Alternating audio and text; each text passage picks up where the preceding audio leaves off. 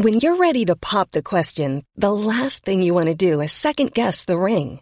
At BlueNile.com, you can design a one-of-a-kind ring with the ease and convenience of shopping online. Choose your diamond and setting. When you find the one, you'll get it delivered right to your door. Go to BlueNile.com and use promo code LISTEN to get $50 off your purchase of $500 or more. That's code LISTEN at BlueNile.com for $50 off your purchase.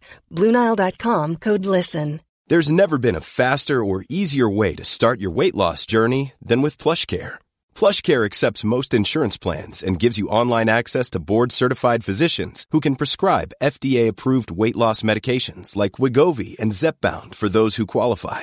Take charge of your health and speak with a board-certified physician about a weight loss plan that's right for you. Get started today at plushcare.com/weight loss. That's plushcare.com/weight loss. plushcare.com/weight loss. A lot can happen in the next 3 years. Like a chatbot may be your new best friend. But what won't change? Needing health insurance. United Healthcare Tri-Term Medical Plans are available for these changing times. Underwritten by Golden Rule Insurance Company, they offer budget-friendly, flexible coverage for people who are in between jobs or missed open enrollment. The plans last nearly 3 years in some states, with access to a nationwide network of doctors and hospitals. So for whatever tomorrow brings, United Healthcare Tri-Term Medical Plans may be for you. Learn more at uh1.com.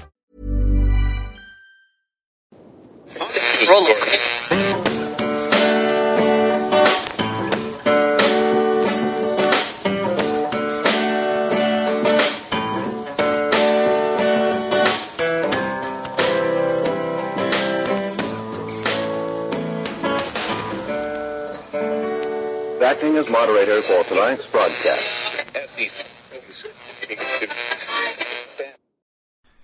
I'm your moderator, Chris Paul. Let's be reasonable. Truth is the most convincing story that maps onto reality, and that's why the central narrative is falling apart. Fewer people are convinced by the story each day as they begin to see the central narrative for the fiction that it is. The time for allowing them to make us feel like strangers in our own country is over. We are Americans. The founders began the fight for human liberty and self-governance, and it's up to us to finish the job. This is the Endgame. It's Monday, February 7th, 2022, the 383rd day of dystopia. Before we get started, thank you everybody who has been listening to the show and sharing the show. Obviously, the numbers are going up. Part of that is because of the interviews, of course. Maybe part of it is because of the format change. But either way, I truly appreciate all of the support. The episode with Dave from the X22 Report that went up on Saturday is already the biggest episode that I've ever done. And people are really sharing a lot of great feedback. So thank you, thank you, thank you. If you want to follow along with my thoughts throughout the day and the things that I am reading, the best place to do that is on the Telegram Messenger app. Download the app. Go to t.me/I'm your moderator. I'm also on Gab and Getter at I'm your moderator. The Substack where you can find my writing is imyourmoderator.substack.com. The merch site is cancelcouture.com or shop.spreadshirt.com/cancel-couture. And if you are able and want to support the show financially, you can go to ko-fi.com/I'm your moderator. That's ko-fi.com/I'm your moderator. So over the weekend, there were new developments in the Joe Rogan Spotify saga, and some people found some really interesting information over the weekend. I'm going to share that with you in a second. But the quick version of all of this is that a left-wing organization that basically spends its time attempting to figure out ways to cancel people put together a supercut video of the times on Joe Rogan's show where he had used in referential manner the N-word. He was referring to the N-word, not saying it about somebody, not using it for its ability to belittle or demean anyone. He was talking about the word. And that word in particular appears in our culture quite a lot from the left most often. It's omnipresent in rap music and in rap culture, which, by the way, white people also participate in, and they use it. I'm not a person who uses the word. I have said it referentially before for sure, and I've rapped along with songs before for sure, but it's not part of my normal vocabulary. And I have enough wherewithal that even if it was, I wouldn't be using it. But at the same time, I don't think that referring to the word by using the word is some grave moral crime. Words matter. Words matter in context. Words matter in intent. And we can't always know someone's intent. That's true. That's fine. But you can normally infer things about people's intent based on what you know about them as a person. Joe Rogan doesn't seem to be racist in the least. So compiling a supercut of times that Joe Rogan has used that word and stripping away their context, putting them back to make the man look bad is underhanded and cheap and dishonest. And Joe Rogan is the sort of person who should come out and say that. Like, yeah, okay, fine. You don't like that I used that word, that I was referencing that word and saying the entire word in reference, as if somehow the act of doing that a handful of times over the last 12 years that he's had his podcast automatically makes him a terrible person. Now, that's the extent to which I will defend Joe Rogan on this, okay? I think it's unfortunate that we live in a culture where people will go through somebody's past content like that and dredge up things that they've said, take them all out of context, and then put them in a supercut to try to destroy the person and their reputation. It's just low. It's unbecoming. It's undignified. It sucks. But Rogan responded to it absolutely the wrong way, and now he's actually made it worse. And I said when he came out last week and kind of accepted that Spotify was going to begin labeling his content, and by the way, everyone else's. Okay, Joe Rogan wasn't simply agreeing that Spotify could put a little warning label on his podcasts. He was accepting censorship on behalf of everyone on their platform. You know, people like me who don't have 11 million people, who have a few thousand people listening to them each day. We don't get a say in that process. All right. So when Rogan says, yes, it's okay that you censor this, and then they take down 30 episodes like they had before, and then they do another 12, and now it's up to, I've seen reported, 100 episodes of Joe Rogan's podcast that have been taken offline by Spotify for various reasons. Not always for the same reason. They're not all racist. They're not all medical misinformation. They're just censoring whatever they decide to censor. And he has accepted it. And when he accepts it, and they can get away with doing it to the one person who can legitimately resist it, then they are empowered to do it to everybody and take down whatever they like or whatever the woke mob calls for.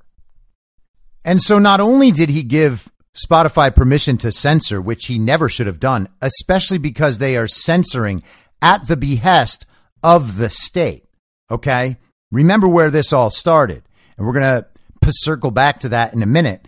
But this initiated with Jen Psaki and Joe Biden in the White House calling for podcasts to be censored. The Brookings Institution study came out saying that podcasts were very dangerous and could cause another very violent insurrection. And then the news media all reported that. And then the White House got to talk about the press coverage and the study, and they called for more of it. And people started canceling Joe Rogan on Spotify, Neil Young, and all of that. Joe Rogan accepts censorship. A reporter in the White House press room asks Jen Psaki if she's happy now, and she says no, they need to do more. And then some left-wing organization, they get all their resources together and chop up their nice little video. And now Joe Rogan censored more, and now he apologizes again. And maybe this time he will learn his lesson, but I'm not sure if he will. He has a few 100 million reasons not to. This is why it's always compromising. When you are an independent thinker, an artist of any caliber, like if you have an audience and you're producing art and you're an independent thinker, once you sign up with the corporation, your ability to exercise your free thought and free speech is automatically diminished. And this is what people have been afraid of since Joe Rogan and Spotify announced they had a deal in place. Fine. YouTube was going to censor his stuff too. Obviously, I get it. Spotify may have told him, you can say whatever you want. They went back on that immediately and started getting rid of his old episodes. And since then, people have had their doubts. Me included, by the way, and I've expressed them on this podcast plenty of times. Would Joe Rogan have had someone on to talk about election fraud in the end of 2020 or all throughout 2021 if he didn't have the Spotify deal? If he was just a man producing his show on independent platforms that would allow him to speak freely? He could have chosen that route. That was always his route before. There was no reason why he needed to take this new deal, except that it was fantastic financially. And I'm not trying to say that he shouldn't do what he wants and make the money he can make. He certainly earned it. Would he have had someone like Robert Malone or Peter McCullough on a year or a year and a half earlier if he didn't have the Spotify deal? And what difference would that have made publicly? Would they have been able to break the ice on the awful and completely dishonest COVID narrative that dominated the media and dominated public perception for much of the last 2 years? I mean, Peter McCullough and Robert Malone said a whole lot of things that many of us have been saying since the very beginning with COVID. And it was information that was available from world-renowned scientists and experts and from the CDC itself. People still don't believe that the PCR tests don't work. But it says on the CDC website that they can't distinguish between the cold and the flu and COVID. And that's why they decided to stop using them. We also knew about the cycle threshold. We knew that once it gets over 35, you end up yielding 90% plus false positives. Nonetheless, we have testing spaces and laboratories around the country running them at 40 cycles when they're really supposed to be in the 20 to 25 to 30 range. Did anyone care at the time? No, because there were no big voices in the media that make that information feel legitimate to people. And that's one of the big parts of this problem. Okay, so I can't remember who posted this today. I think it was either Kanakoa or this account called Just Human, but it's a quote from Immanuel Kant. And I studied philosophy in college and studied Kant, so I recognized this quote, and I certainly recognized the thought that this quote is expressing. It says, enlightenment is man's emergence from his self-incurred immaturity. Immaturity is the inability to use one's own understanding without the guidance of another. This immaturity is self-incurred if its cause is not lack of understanding, but lack of resolution and courage to use it without the guidance of another. The motto of enlightenment is, therefore, sapere aude, having the courage to use your own understanding. And if you've been listening to my show, you will know that this is a major thing for me. People need to trust their own ability to discern, and they need to be able to trust the people that they're close to, the people closest to us in our lives. We need to hear them out and what they're saying, and we need to ask them questions, and we should expect to have that respect returned to us. Okay, it's not good enough anymore to say, oh, we don't want to talk about that. Let's just have fun. And I'll get into conversations with people where they don't want to keep having the conversation. Oh, we got to stop talking about this. Oh, I can see you spend so much time on this. Well, man, it must be really nice to have all that free time. And of course, it's always from people who voted for Joe Biden and have worked from home for the last 2 years. But what that is obviously an excuse for why they don't know basic facts about the things they're discussing. Okay? It actually matters that they don't know anything about the subjects they're discussing. They want to say Biden got 81 million real legal American votes. Okay, fine. I'll respect your opinion. I'll respect your conclusion if you allow me to ask questions about it. If I can't ask questions about it and you can't answer the questions, then I know already that you're just repeating the slogans. Okay? And the craziest thing is how many people out there in the country have legitimate doubts about what happened in the election. They've heard enough to know something wasn't right. And that should honestly be everybody, because the aftermath of the 2020 election was like no other election we've ever experienced. And in truth, the run-up to the 2020 election was also like no other election we've experienced. In the 2 years prior, we had Stacey Abrams claiming that her election for governor in Georgia was stolen. Stolen. She still has never admitted that she was actually defeated. She obviously was. Her election fraud for her election that she was told would work did not work. Sorry, Stacey. And then we had Democrat politicians testifying in hearings, asking questions to experts in hearings about how electronic voting machines could be hacked and manipulated. Watch HBO's Kill Chain. Kamala Harris, Amy Klobuchar. They talk about it. It's not a conspiracy theory now, and it wasn't then. They already knew exactly how elections could be manipulated. And then they went out and began changing election laws in states all around the country in violation of those states' constitutions. And that's now been made clear in the courts in Wisconsin and Pennsylvania. That's 2 states already where their elections were deemed unconstitutional. They were unconstitutional elections. They should be decertified immediately, and I imagine that they will be in the near future. I guess we'll have to see. And we know they pushed for universal mail-in balloting. They would just mail them out to everybody that was registered to vote, even while knowing that there are millions of extra voter registries in all of these states that they don't purge and they don't clean. Why would anyone expect that the 2020 election could ever have been legal and legitimate with all that going on? It's the most obvious conclusion to reach, but yet all of the people who are aware of all of this do not feel secure enough in their own understanding and their own information to speak up for themselves.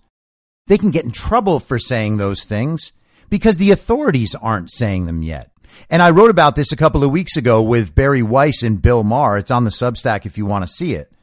But the point I was making is these people are not brave truth tellers at the vanguard of the leftist awakening. I mean, maybe they are relative to leftists, but they're only saying these things now that they can't get in trouble for them anymore. They're not talking about election fraud. They're talking about COVID information that most of us have had for 2 years. 2 years. Imagine being wrong about everything for 2 years. How many mistakes you would make in your life, moral and otherwise. And it turns out that's exactly what has happened. And I'm not trying to make myself out to be a saint, by the way. I only awakened to the truth about what the government was, what the society was, what our financial system was over the last 5 years or so. Okay, so I've made plenty of mistakes in judgment, moral and otherwise, in my life before that. And I have to deal with those and own those. That's just what life is. But we need to stop being afraid to express what we know and can see is true until we have permission. We don't get permission. They don't give you permission. You either stand up and speak the truth as you see it, or you don't. You have to incur the risk of being wrong sometimes. These things are important. They matter. But instead, half of our society is asking the television and the internet for permission. Well, you know, Chris Cuomo and Don Lemon, they have something else to say about that election, so I don't know who to trust. I mean, yes, you are my friend who has been at my shoulder for the last 15 years. And yes, I know you're smart and pretty honest. But then again, man, if that was true, CNN would be saying it. And Joe Rogan is one of those unique people who is actually big enough. His audience is loyal enough to him. He has enough money. He has enough security. He's got to stand up. He's got to man up and be honest. Dude, don't apologize for something that you're not morally guilty of. Okay? Yeah, you look bad in a supercut. They could do that to literally anybody. And fortunately, someone actually did do that to one of Rogan's key attackers this weekend. Don Winslow, this guy Don Winslow, who I guess is an author, he reached out with this after this new video came out, and he wrote to The Rock, and he said, "Dear The Rock, you're a hero to many people in using your platform to defend Joe Rogan, a guy that used and laughed about using the N-word dozens of times is a terrible use of your power. Have you actually listened to this man's many racist statements about black people?" And this is one of the trigger moments this weekend. And The Rock, he puts out a statement. "Oh my goodness, I've been educated now. Oh, I just received an education about how Joe Rogan is not the good and decent guy that everybody perceives him to be. No, he's actually a Klansman like Joe Biden's mentor in politics." Yes, Joe Rogan, the Klansman. I remember on his show when he said, "If you don't vote for Joe Biden, you ain't black." I remember when he said that. Oh, no, wait, that was Joe Biden.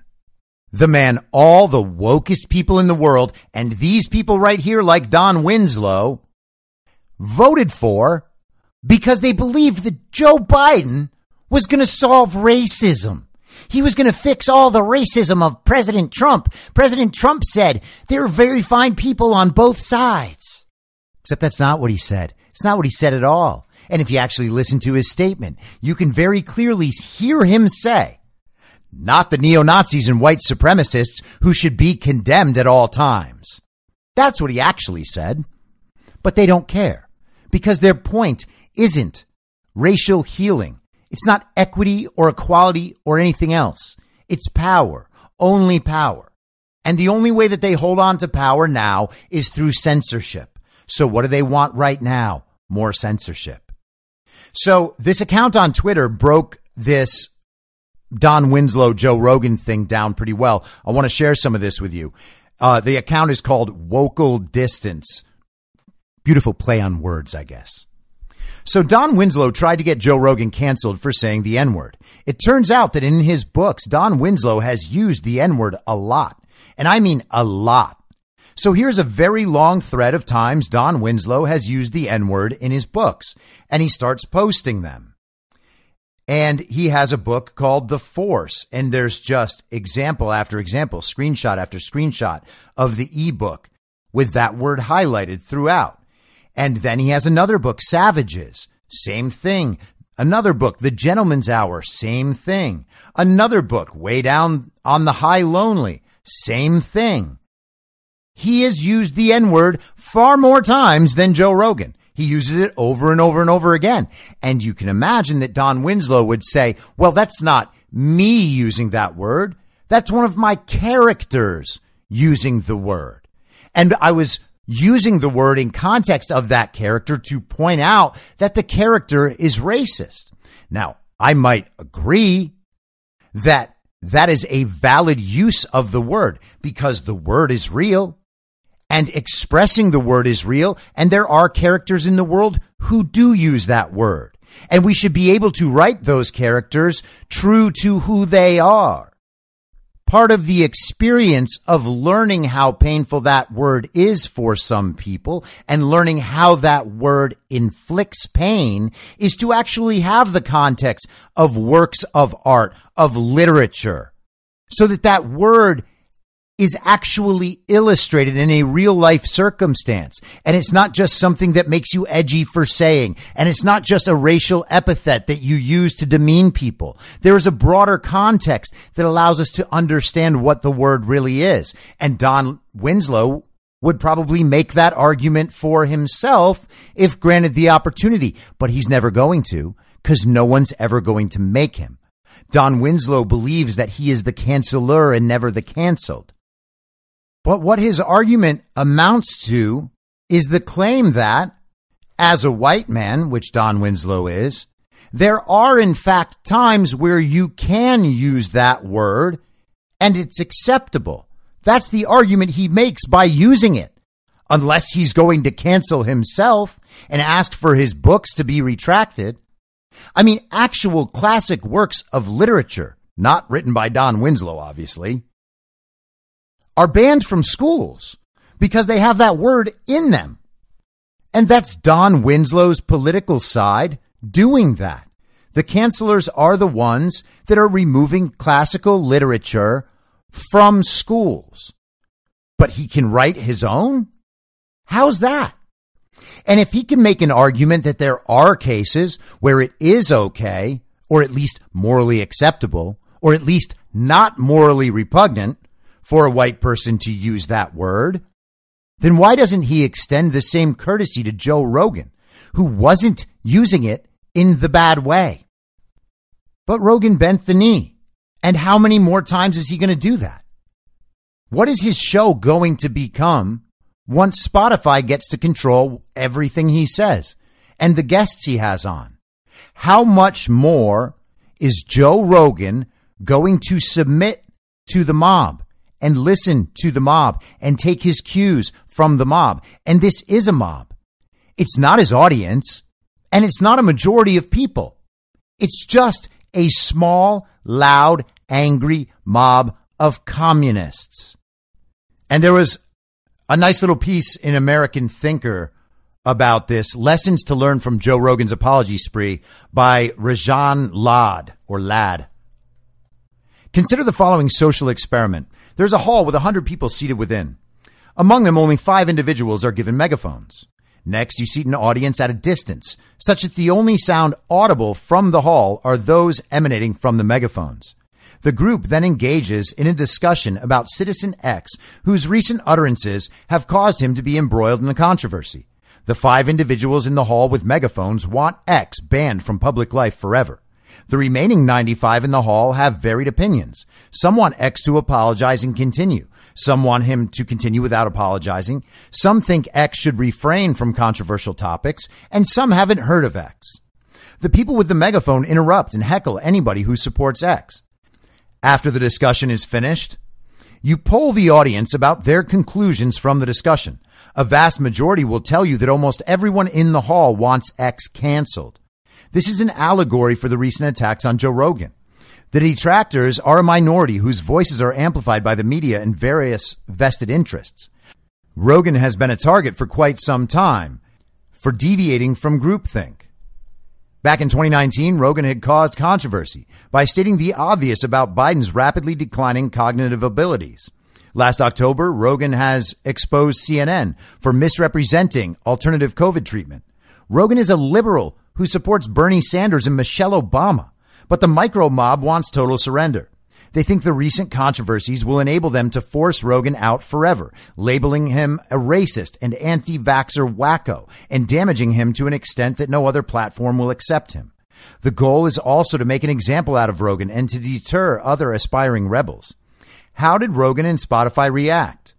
Rogan has apologized twice. Spotify removed 113 previous podcasts featuring Proud Boys founder Gavin McInnes, Michael Malice, Alex Jones, Milo Yiannopoulos, etc.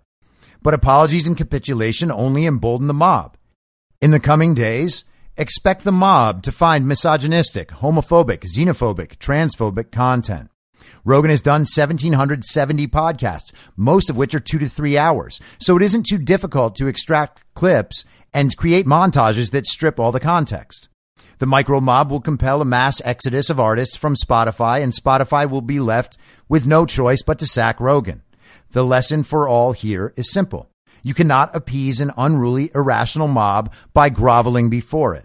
The merciless micro mob will not relent until they destroy their target. They can never be won over by kindness or begging for mercy. The only way to prevail is to take them on frontally, ridicule them, and continue to do exactly what you want, And again, I spent all of last year ridiculing these people because they deserve it, and it's the only thing that works. They are all about their self-image. There is nothing else that matters. They want the cheapest, fastest, easiest way to look like they are good people while doing absolutely nothing.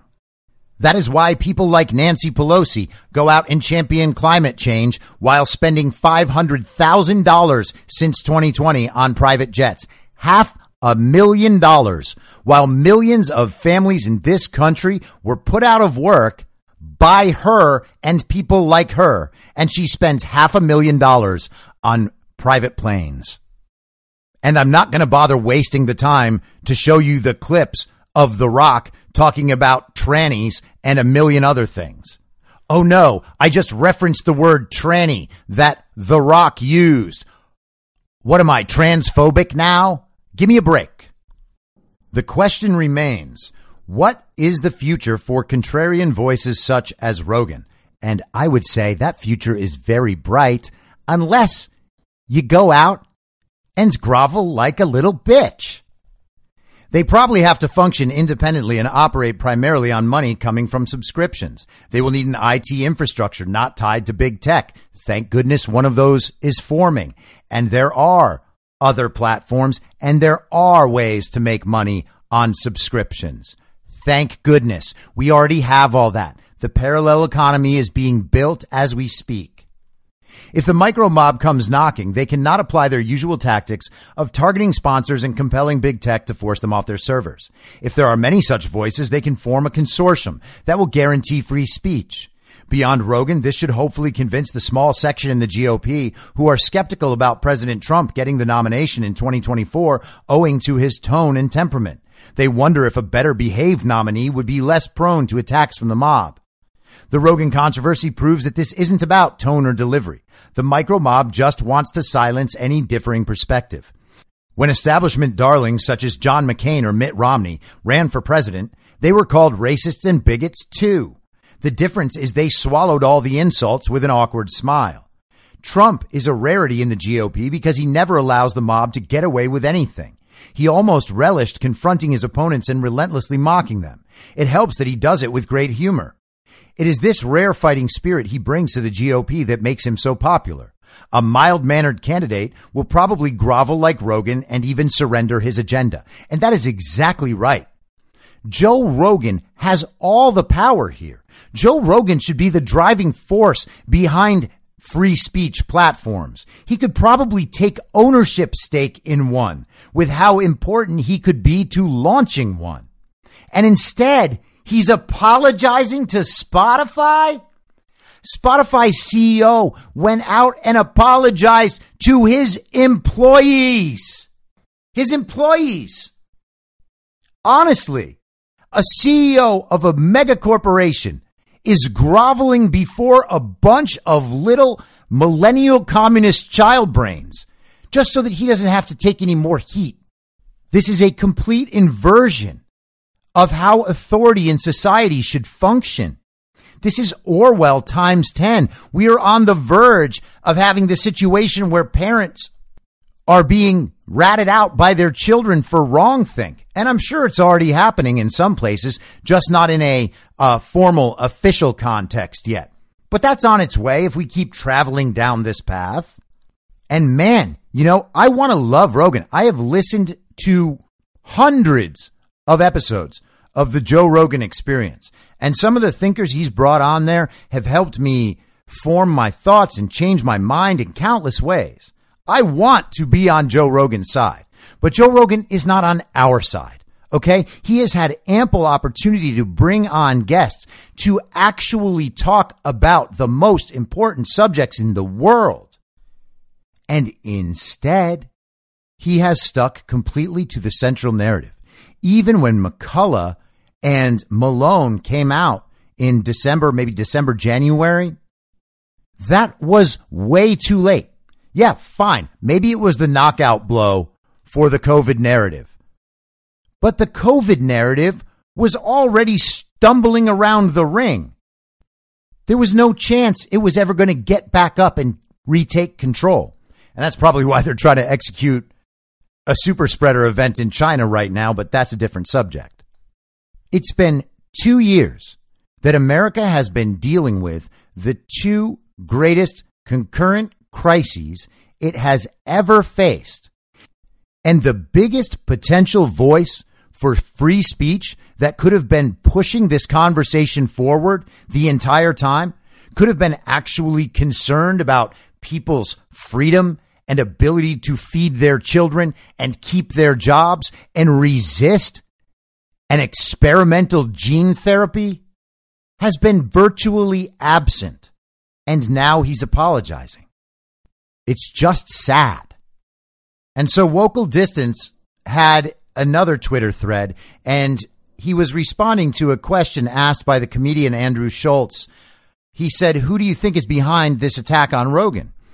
And so he answered, "Since you asked and I love your work, I'll tell you, this is a professional political attack. 3 waves, one right after the other, is not a coincidence. Good spacing, good timing, so it's absolutely professional. But who was it, you ask? That takes some digging, but the video compilation of Rogan saying the N-word was dropped by Patriot Takes. That's the account, Patriot Takes, 6 days ago. You see the video in the tweet in pick 1, and Patriot Takes credit for republishing the information in pick 2. That they take credit is important, and you'll see why shortly. As you can see in their bio, Patriot Takes is partnered with a group called Midas Touch, MEIDAS Touch. And this is where it gets interesting. Who is Midas Touch? Well, they are a professional political organization. In fact, they are a Democrat super PAC run by 3 brothers, Ben, Brett, and Jordan Meisalas, or Meisalas. All of them have worked in media and have expertise in understanding and manipulating media. The most important thing for us is that Brett was a social media manager for Ellen DeGeneres and is an expert editor, which matters because Patriot Takes works with Midas Touch. And I'd say it's a safe bet that given their expertise in social media, the N-word video was created by Midas Touch. But we are not done. And there's some doubt about whether or not that was actually who created it. And he notes later, it's important to understand he's saying that they had a hand in this process. And that is clear. Midas Touch is a super PAC. Well, what's a super PAC? A super PAC is a political advocacy group with a special twist. Super PACs may raise unlimited sums of money from corporations, unions, associations, and individuals, then spend unlimited sums to overtly advocate for or against political candidates. This means a super PAC can take in unlimited amounts of money and then spend it however they want politically. Midas Touch is a super PAC. They can take in as much cash as they want. $4.7 million for the 2020 cycle and $1.5 million for the 2022 cycle, to be exact. That's a lot of money going to 3 brothers. To recap, Midas Touch, a super PAC which can collect as much cash as it wants from pretty well anywhere, and is a professional strategy and media firm run by people with deep ties in entertainment, likely had a hand in the N-word video Patriot Takes used to attack Rogan. So the question is why? Why are they doing this and what do they have to gain? I think a clue can be found in the letter Patriot Takes wrote about all of this. Look at the highlighted part. And he points out that the video has received millions of views. And I have a slightly different interpretation of the words in this letter. I think he may have been referring to Rogan's podcast videos, which have all received millions of views. But he goes on. He talks about how Patriot Takes is bragging about the millions of views and that they made the center of the national conversation and that they are seeking clout. And it would be so great to take down Rogan. I'm not sure I agree with all of that conclusion, but the rest of this is still very important. Woke people and legacy media groups have been trying to cancel Rogan for ages because he steals their audience and doesn't play by their rules.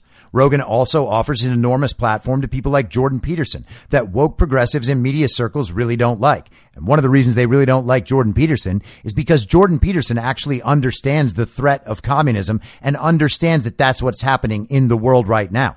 It did take him way too long to realize that the COVID industrial complex was actually just communism in disguise, but he's making up for it.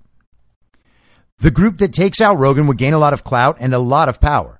The group that can say, we canceled Rogan. If we can get him, we can get you too, would be able to swing a very large stick.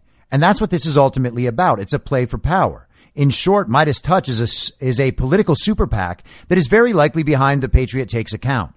They're attempting a viral hit on Joe Rogan so they can take him out, both because they don't like him and because they want monetizable clout for having done so. And he says, so, Andrew Schultz, that's who's behind this. The question is, what can we do about it? If every person who Joe helped out said, we are with him and we will tell our audiences to cancel Spotify if they cancel Joe, this would be over in a day. The next thing, if everyone won't stand up, we need brave people to lead organic pushback. Brett Weinstein has been doing this, and good for Brett Weinstein. It needs to be made clear to Spotify that if they cave, they will pay a significant cost. We have to make that clear. They need to pay a cost for this. If we can do those things, I think we can protect a guy who has done so much for so many.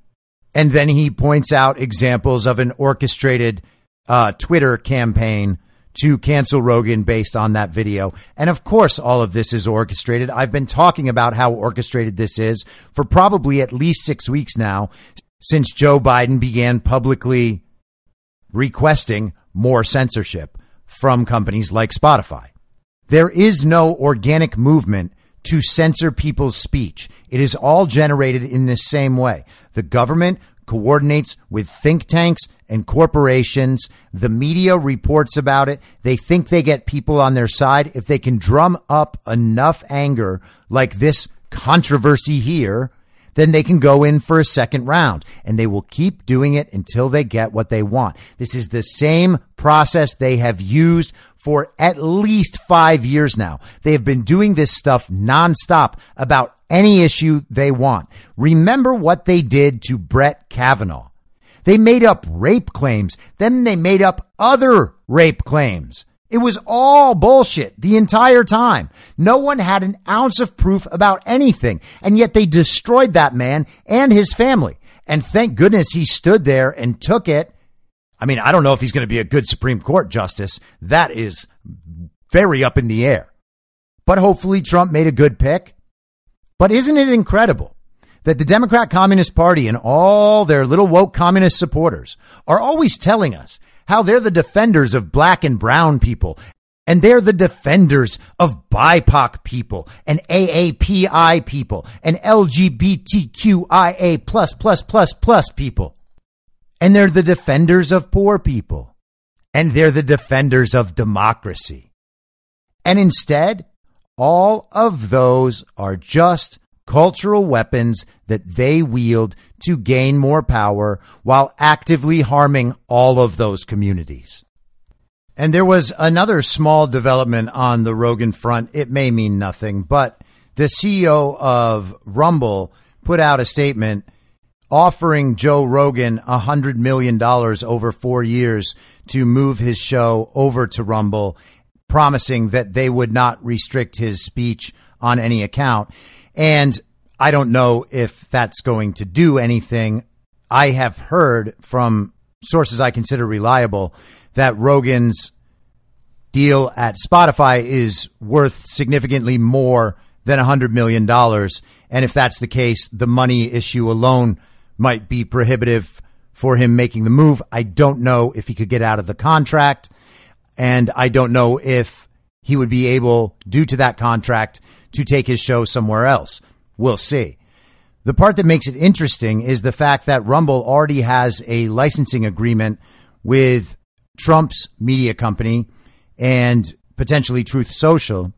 I still am of the mind that it is possible that Trump might acquire Getter and Gab or some other social media properties to fill out what Truth Social would be.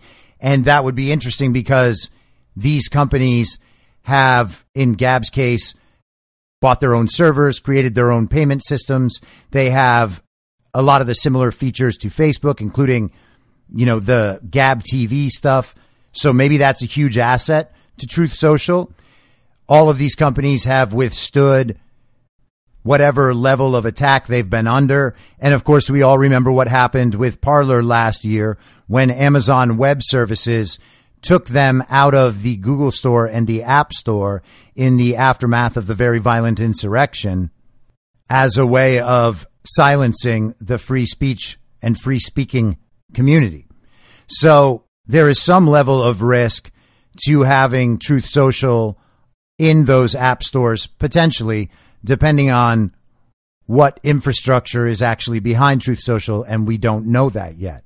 But one would have to assume that Trump is not going into this project blindly, and that he should have those contingencies covered so that the site actually can be fortified and stay online. And if all that is the case, then there may well be a play there for Rogan, and I would hope that Rogan would seize that opportunity and go forward like that. Free speech actually does matter. Open conversation matters. That's Joe Rogan's brand. That is what we expect from the Joe Rogan experience and Joe Rogan himself. And it's so strange to me that knowing that, he still went ahead and lit his entire brand on fire by apologizing now multiple times. Switching subjects without a segue, I have been following Daniel Horowitz's work in The Blaze on the story about the DMED, the DOD's epidemiological database. So this is his newest piece today. The Pentagon's response to the explosive DOD medical data is an even bigger story than the data. One thing is clear about the revelation of the 2021 military epidemiological data and the military's response to it. There is undoubtedly a public health and national security crisis in the military, and the Pentagon's reaction only seems to be concerned with exonerating the vaccine, not fixing its own alleged problem. It is now certain that the military's health surveillance system, DMED, showed a massive increase in sickness and injury diagnoses in 2021 over previous years, particularly in the neurological, cardiovascular, oncological, and reproductive health categories.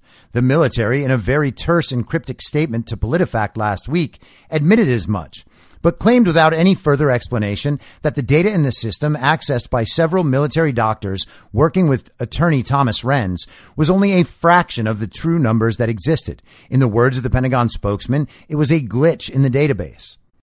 Where those true numbers existed, why weren't they in the system for 5 years? What exactly was in the system, and why the 2021 numbers were accurate according to the DOD account remain a mystery. However, one by one, the military public health officials have been adding back random numbers to the 2016 through 2020 codes. I'm told by Renz and two of the whistleblowers that throughout the past week, they have queried the same data again. And in most of the ICD categories, they have found that the numbers from 2016 through 2020 were increased exponentially to look as though 2021 was not an abnormal year. This has been done without any transparency, any press release, any statement of narrative, and sloppily in a way that makes the already unbelievable narrative simply impossible to believe. In addition to believing that every epidemiological report for 5 years was somehow completely tainted with false data, including during the first year of the pandemic itself, we would have to believe that the minute they discovered this from Renz, they suddenly discovered the exact numbers, a 5-year mistake fixed overnight. Just take a look at the following statement given to the Epoch Times, the only other public comment delivered by an authorized Pentagon spokesman. Comparing the DMED database to the source data contained in DMSS, AFHSD discovered that the total number of medical diagnoses from 2016 through 2020 that were accessible in DMED represented only a small fraction of actual medical diagnoses for those years. In contrast, the 2021 total number of medical diagnoses were up to date in DMED. Comparison of 2021 to 2016 through 2020 resulted in the appearance of significant increased occurrence of all medical diagnoses in 2021 because of the underreported data for 2016 through 2020. AFHSD has taken DMED offline to identify and correct the root cause of the data corruption, said Major Charlie Dietz. That's it. They are only concerned with downplaying any potential culpability of the vaccine, not explaining how they were flying blind, according to their official narrative, on such an important endeavor for so many years. Just consider the fact that at last week's meeting of the CDC's Advisory Committee on Immunization Practices, officials revealed that they have been monitoring vaccine safety data from the DOD, among other places. You know what that means? The CDC was looking at data for months that showed insane safety signals and did nothing about it. And somehow nobody in HHS or the DOD all along thought the data was a glitch. Moreover, the DOD's new data that was somehow updated so quickly is impossible to believe for a number of other reasons. Take a look at the top line number of ICD codes in 2016 through 2020, as reflected in the data before the DOD tampered with it to input the new updated numbers. Here's the original data of total annual outpatient diagnoses in MED before the Pentagon changed it. And he has a graph there showing a massive expansion, the numbers going up from around 2 million each year to 21.5 million. And here's the top line tally for 2016 through 2020 based on the new numbers. And right there, you have basically no pattern whatsoever.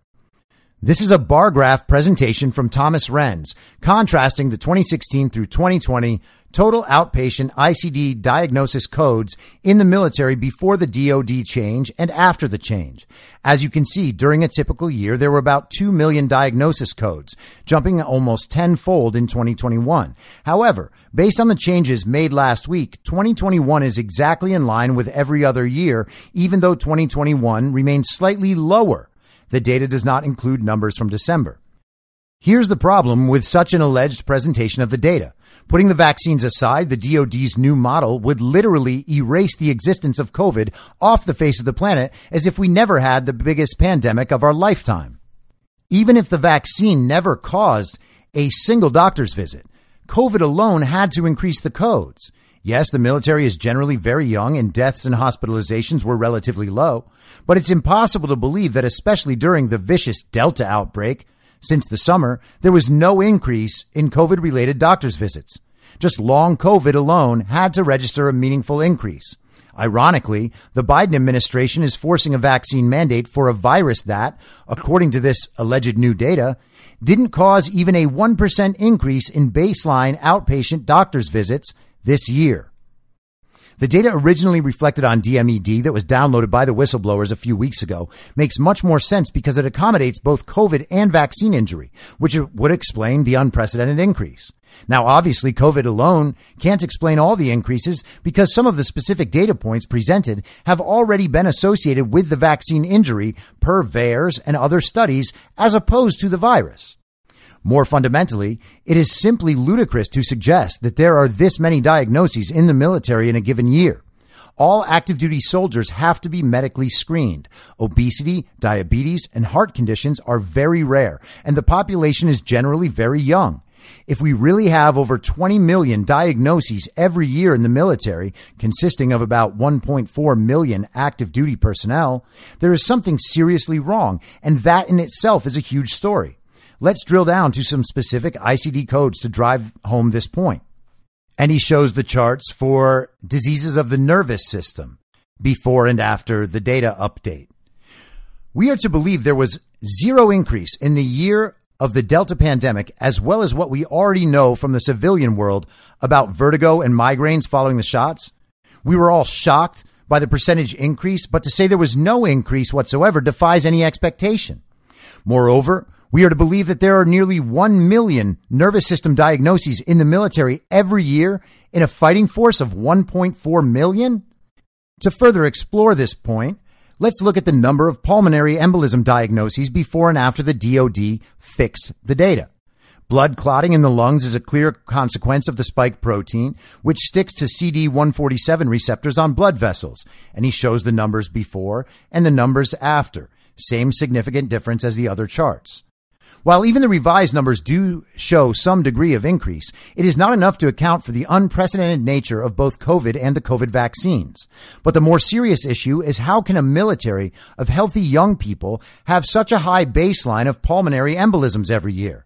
One estimate of pulmonary embolism prevalence in the U.S. is between 60 and 70 per 100,000 per year.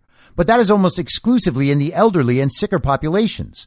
Soldiers 20 to 25 years old don't exactly get pulmonary embolisms. So even accounting for the fact that these are diagnosis codes and not unique individuals, some might have had a few visits in a year, the numbers are way too high. Finally, it's important to note that the DoD is so overprotective of the vaccine that it revised numbers to show zero increase in ailments that are universally understood to have increased, at least to some extent, because of the vaccine. Although they were smart enough to still show a baseline increase in myocarditis, everyone knows that, the new numbers would indicate zero increase for pericarditis. And he shows the charts before and after the data update there as well. The silence from both the media and congressional members of the House and Senate Armed Services Committees is astounding. One of two things is true. Either there was a mass vaccine injury in the military, or our military has been very unhealthy. And the Pentagon completely lost control over epidemiological surveillance of these health issues for years. Either way, this is the story of the year. And I guess we'll find out if that last part is true. But this is what happens now that we live in this postmodern, post-truth communist utopia. They decide whatever's true, and then they tell us, and they say, well, we're not going to tell you anything else because that's just what's true. Meanwhile, we have all these enormous increases in serious health conditions that are otherwise, in the outside world, related to the COVID vaccine. And rather than try to explain those increases, they went back and switched 5 years worth of numbers, figuring that that'll clear it up. This is absolute corruption and absolute incompetence, all wrapped up in the same story. It is rather amazing. Now, moving somewhat parallel in the COVID narrative, this is a piece from Just the News yesterday, Natalia Mittelstadt. Fauci's agency funds 80% of NIH research using human fetal tissue. According to a White Coat Waste Project report, the National Institute of Allergy and Infectious Diseases, the NIAID, which Dr. Anthony Fauci leads, funds about 80% of taxpayer-supported National Institutes of Health experiments using unborn baby parts. NIH is actively funding over $27 million of research approved to use human fetal tissue, also known as HFT, the report explains, and $21.6 million of that comes from NIAID. However, over $88 million is the total amount that NIH expects to spend on HFT experiments this year. The HFT experiments funded by NIAID are being performed on animals, such as mice, being, quote, implanted with minced pieces of fetal bone marrow, liver, and thymus to make their bodies mimic the human immune system, end quote, according to an investigation by White Coat Waste Project. The project's new analysis reveals Fauci is funding more HFT experiments on animals than anyone in the USA. Another HFT experiment funded by Fauci included creating humanized rodents at the University of Pittsburgh, and we discussed this on the podcast a few months ago. University researchers grafted the scalps of human babies onto rodents for an immunology experiment as they studied the human response to an infection in the skin. So once again, there are actually reasons out there to oppose abortion that have absolutely nothing to do with wanting to control a woman's body or her decisions, or because you want to institute a religious theocracy. But the left and big tech and big media, the global communists, they don't want to ever talk about these other things. And why is that? Why can't they ever argue for any of the stuff they want to do on the grounds on which they want to do it? It really is sick. And the excuse that it's just all for science, we're trying to save human lives, no longer works, because we know who these people are now. And we know they don't care about saving human lives, except perhaps their own. But that's just simply not what their project is. They are not trying to make healthier people in the general population.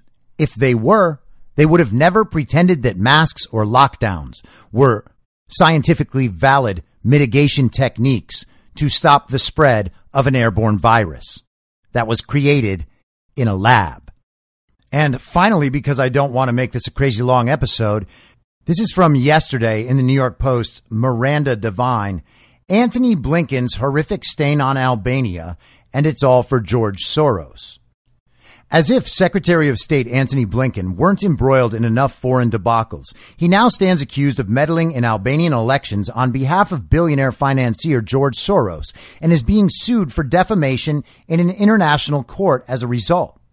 One of Blinken's curious first actions on taking office last year was to sanction the former president and prime minister of Albania, Sali Berisha, the anti-communist ally of Presidents George H.W. and George W. Bush, who has been in opposition for 8 years and who is a vocal opponent of Soros and his Open Society foundations, which has been pushing judicial and electoral, quote-unquote, reform in Albania. In an official statement and accompanying tweet last April, Blinken alleged that Berisha is corrupt and had, quote, undermined democracy in Albania and barred him, his wife, and 2 children from entering the U.S. Berisha strenuously denies the allegations, is outraged that Blinken never provided any proof, claims the U.S. government is trying to prop up the socialist Albanian government of Soros ally Prime Minister Edi Rama, and has launched a defamation action against the secretary in a Paris court. Last year, the Correctional Tribunal of Paris agreed to hear his case. Never in my life was I accused by a person or an institution of corruption, Berisha said on the phone from the Albanian capital, Tirana. The opposite was true. I worked very closely with the U.S. government in fighting corruption. He says the sanctions are retaliation for his attempt to declare Soros persona non grata in Albania after he grew concerned at the malign influence of Soros's Open Society foundations on his country. I've never had a personal problem with George Soros.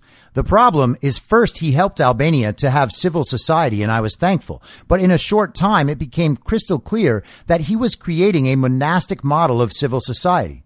The Soros group dictated everything. So now we have a justice system totally controlled by the government. The heads of judiciary institutions, in violation of constitutional laws, are for the moment former communist prosecutors. Berisha, a cardiologist who led the movement to topple Albania's communist dictatorship, served as the first non-communist president of Albania from 1992 and later as its prime minister and opposition leader. U.S. Rep. Lee Zeldin from New York smells a rat and has demanded 3 times that Blinken provide evidence to back up his corruption allegations against Berisha. During a House Foreign Affairs Committee meeting last June, Zeldin said the move came, quote, seemingly out of nowhere. Zeldin said Berisha, quote, was also known to be an aggressive opponent of George Soros. What specific information can you share with the committee at this time to justify this dramatic move? Matt Palumbo claims in his new book, The Man Behind the Curtain Inside the Secret Network of George Soros, that Blinken has family ties to Soros. He points to the fact that the Secretary of State's father, Donald Blinken, the former U.S. ambassador to Hungary, and his wife, Vera, funded the Vera and Donald Blinken Open Society Archives at the Central European University in Budapest, which was founded and funded by Soros. Palumbo also cites a Soros Foundation's network report from 2002 in which Donald Blinken is listed on the board of trustees for the university with Soros as chairman. After Antony Blinken was confirmed as Secretary of State, Hungarian newspaper Magyar Nemzet called it great news for George Soros. In November, Zeldin again wrote to Blinken demanding he justify his actions in Albania. This is now my 3rd request for additional information since raising the issue of sanctioning Sali Berisha with Secretary Blinken during the June 7, 2021 House Foreign Affairs Committee hearing, Zeldin wrote. Congress plays an important oversight role for the executive branch, including the Department of State, yet my office has received alarmingly few details in response to my inquiries. It is unacceptable and suspicious that the Department of State has not sufficiently fulfilled this request for additional information in a timely manner and has instead chosen to slow walk a congressional request for transparency. Blinken needs to come clean. If he has evidence that Berisha is corrupt, he should make it public. Otherwise, America's reputation is damaged. And isn't it amazing, once again, that the conspiracy theory is in fact not a conspiracy, and it just is a description of the world as it exists. This is what George Soros does. This is what the Open Society Foundation exists to do. And it should be no surprise to anyone that the anti-communist is the one in trouble. It should also surprise no one that the issue revolves around the influence of George Soros and the infrastructure he puts in place by infiltrating a country to influence their elections. And I've done this story with so many countries already. Pretending that there's not a pattern, that there's not an organization to this, when it all leads back to the same people all over the globe, always for the same purpose, always the same style operation. Put people throughout the country to control everything, to turn a blind eye. And what do you get? He has secretaries of state in the United States. He has attorneys general. He has district attorneys. He has judges all over the country. They hire the election officials. They hire the lawyers. They fund the think tanks. The idea that not that many people could all be in on it makes absolutely no sense. It's like imagining the mafia and believing that they couldn't all be in on it. Like all the robberies and murders are just happening at random. Oh, we don't have enough proof to say that they're all tied together. Yes, they're all the same people, but you can't go that far. We need to get a fact guy in here to come fact check us and make sure that we can get every single minute detail before we believe what is obvious right in front of our faces. I mean, we have multinational corporations. Those are all organized somehow and all working toward one goal. And that doesn't mean that their lowest level employees know the extent of the goals that are being discussed in the offices of the CEOs, often with politicians, because of course they don't. All you need the low-level people to believe is that they're doing the right thing and that they're being rewarded for it. And we already have that. We have all of the Hollywood entertainment community, most of the country's professional athletes. Well, they were all supporting Black Lives Matter. Black Lives Matter is provably a communist organization funded by global communists. And there's a convicted domestic terrorist on the board of their fiscal sponsor. They work hand in hand with Antifa to burn down cities and riot and loot. But yet our entertainers and our athletes are all on their side because they think that they're doing the right thing. And of course, they're financially rewarded for it. Do they know the full extent of what Black Lives Matter does? Of course not. If they do, they don't care. If they do, they explain it another way. Well, yeah, okay, say what you will, but if you don't support them, you're racist. This is all coming from the same place. It is all part of the same thing. And it is actually explainable if you take the time to understand it and think about it. It's not a mystery, and it's not a theory. It is an actual conspiracy led by people who we can identify and whose actions we can identify, and we can also identify the results of those actions. And somehow it keeps popping up being the same thing all around the world. And we accept it when it's in other places. We accept it in Burkina Faso and Belarus and Myanmar. But we just pretend it's not possible in the United States. No, I'm an elite. I'm very astute. I'm very serious. I'm very smart. I'm very informed about everything in the central narrative. And I do declare that there is no way this could happen under my watch. Well, hey, child brain, you're not watching, and everyone is watching you. So we'll see how that works out. I'll be back tomorrow at the same reasonable time on the same reasonable podcast network. I don't have a network. Masks and lockdowns don't work. They lied to you about a pandemic, and Joe Biden will never be president. In my mind, that's the end game. Whether you're a total newbie to podcasting or even if you've had a show before like me, you know how intimidating it can be to start your show. The tech side especially can be daunting. That's why I'm so grateful Anchor exists. If you haven't heard about Anchor, it's the easiest way to make a podcast. They knock down all the barriers to entry. Let me explain. First off, it's free. I don't know how or why, but I'm happy about it. The platform's great. There are creation tools that allow you to record and edit your podcast right from your phone or computer. Anchor will distribute your podcast for you so it can be heard on Spotify, Apple Podcasts, and many more. I can't even begin to describe how much easier it was to get my show on all the major platforms this time than it was a few years ago. You can make money from your podcast with no minimum listenership. That's right. You build your show, you make money. It's everything you need to make a podcast in one place, and the company is committed to the success of its content creators. Go download the free Anchor app or go to anchor.fm to get started. Thanks for listening. Follow the podcast on the Telegram Messenger app at t.me/I'm your moderator. You can join the discussion at t.me/I'm reasonable. I'm also on Gab and Getter at I'm your moderator. The Substack is imyourmoderator.substack.com, and the merch site is cancelcouture.com. You can also go direct to that at shop.spreadshirt.com/cancel-couture. I'll see you next time out on the range.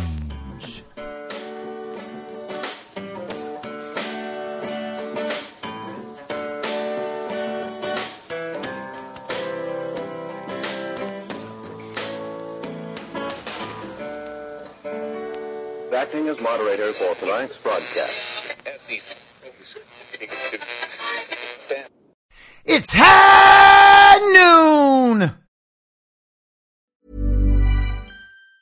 Planning for your next trip? Elevate your travel style with Quince. Quince has all the jet-setting essentials you'll want for your next getaway, like European linen, premium luggage options, buttery soft Italian leather bags, and so much more. And it's all priced at 50 to 80% less than similar brands. Plus, Quince only works with factories that use safe and ethical manufacturing practices. Pack your bags with high-quality essentials you'll be wearing for vacations to come with Quince. Go to quince.com/trip for free shipping and 365-day returns. Mom deserves the best, and there's no better place to shop for Mother's Day than Whole Foods Market. They're your destination for unbeatable savings, from premium gifts to show-stopping flowers and irresistible desserts. Start by saving 33% with Prime on all body care and candles. Then get a 15-stem bunch of tulips for just $9.99 each with Prime. Round out Mom's menu with festive rosé, irresistible berry chantilly cake, and more special treats. Come celebrate Mother's Day at Whole Foods Market. A lot can happen in the next 3 years. Like a chatbot may be your new best friend. But what won't change? Needing health insurance. United Healthcare Tri-Term Medical Plans are available for these changing times. Underwritten by Golden Rule Insurance Company, they offer budget-friendly, flexible coverage for people who are in between jobs or missed open enrollment. The plans last nearly 3 years in some states, with access to a nationwide network of doctors and hospitals. So for whatever tomorrow brings, United Healthcare Tri-Term Medical Plans may be for you. Learn more at uh1.com. In my mind, that's the end game. Thanks for listening. If you'd like to follow what I'm reading and thinking throughout the day, you can do that by downloading the Telegram Messenger app and going to t.me/I'm your moderator. On social media, you can follow me on Truth Social, Getter, and Gab at I'm your moderator. I also have channels on Rumble and BitChute. If you'd like to follow the writing, you can find me at imyourmoderator.substack.com. The merch site is cancelcouture.com, or go direct shop.spreadshirt.com/cancel-couture. If you'd like to support the podcast financially, the best place to do that is Ko-Fi. Go to ko-fi.com/I'm your moderator. And all of these details will appear in the show notes with each episode. I'll see you soon down on the range.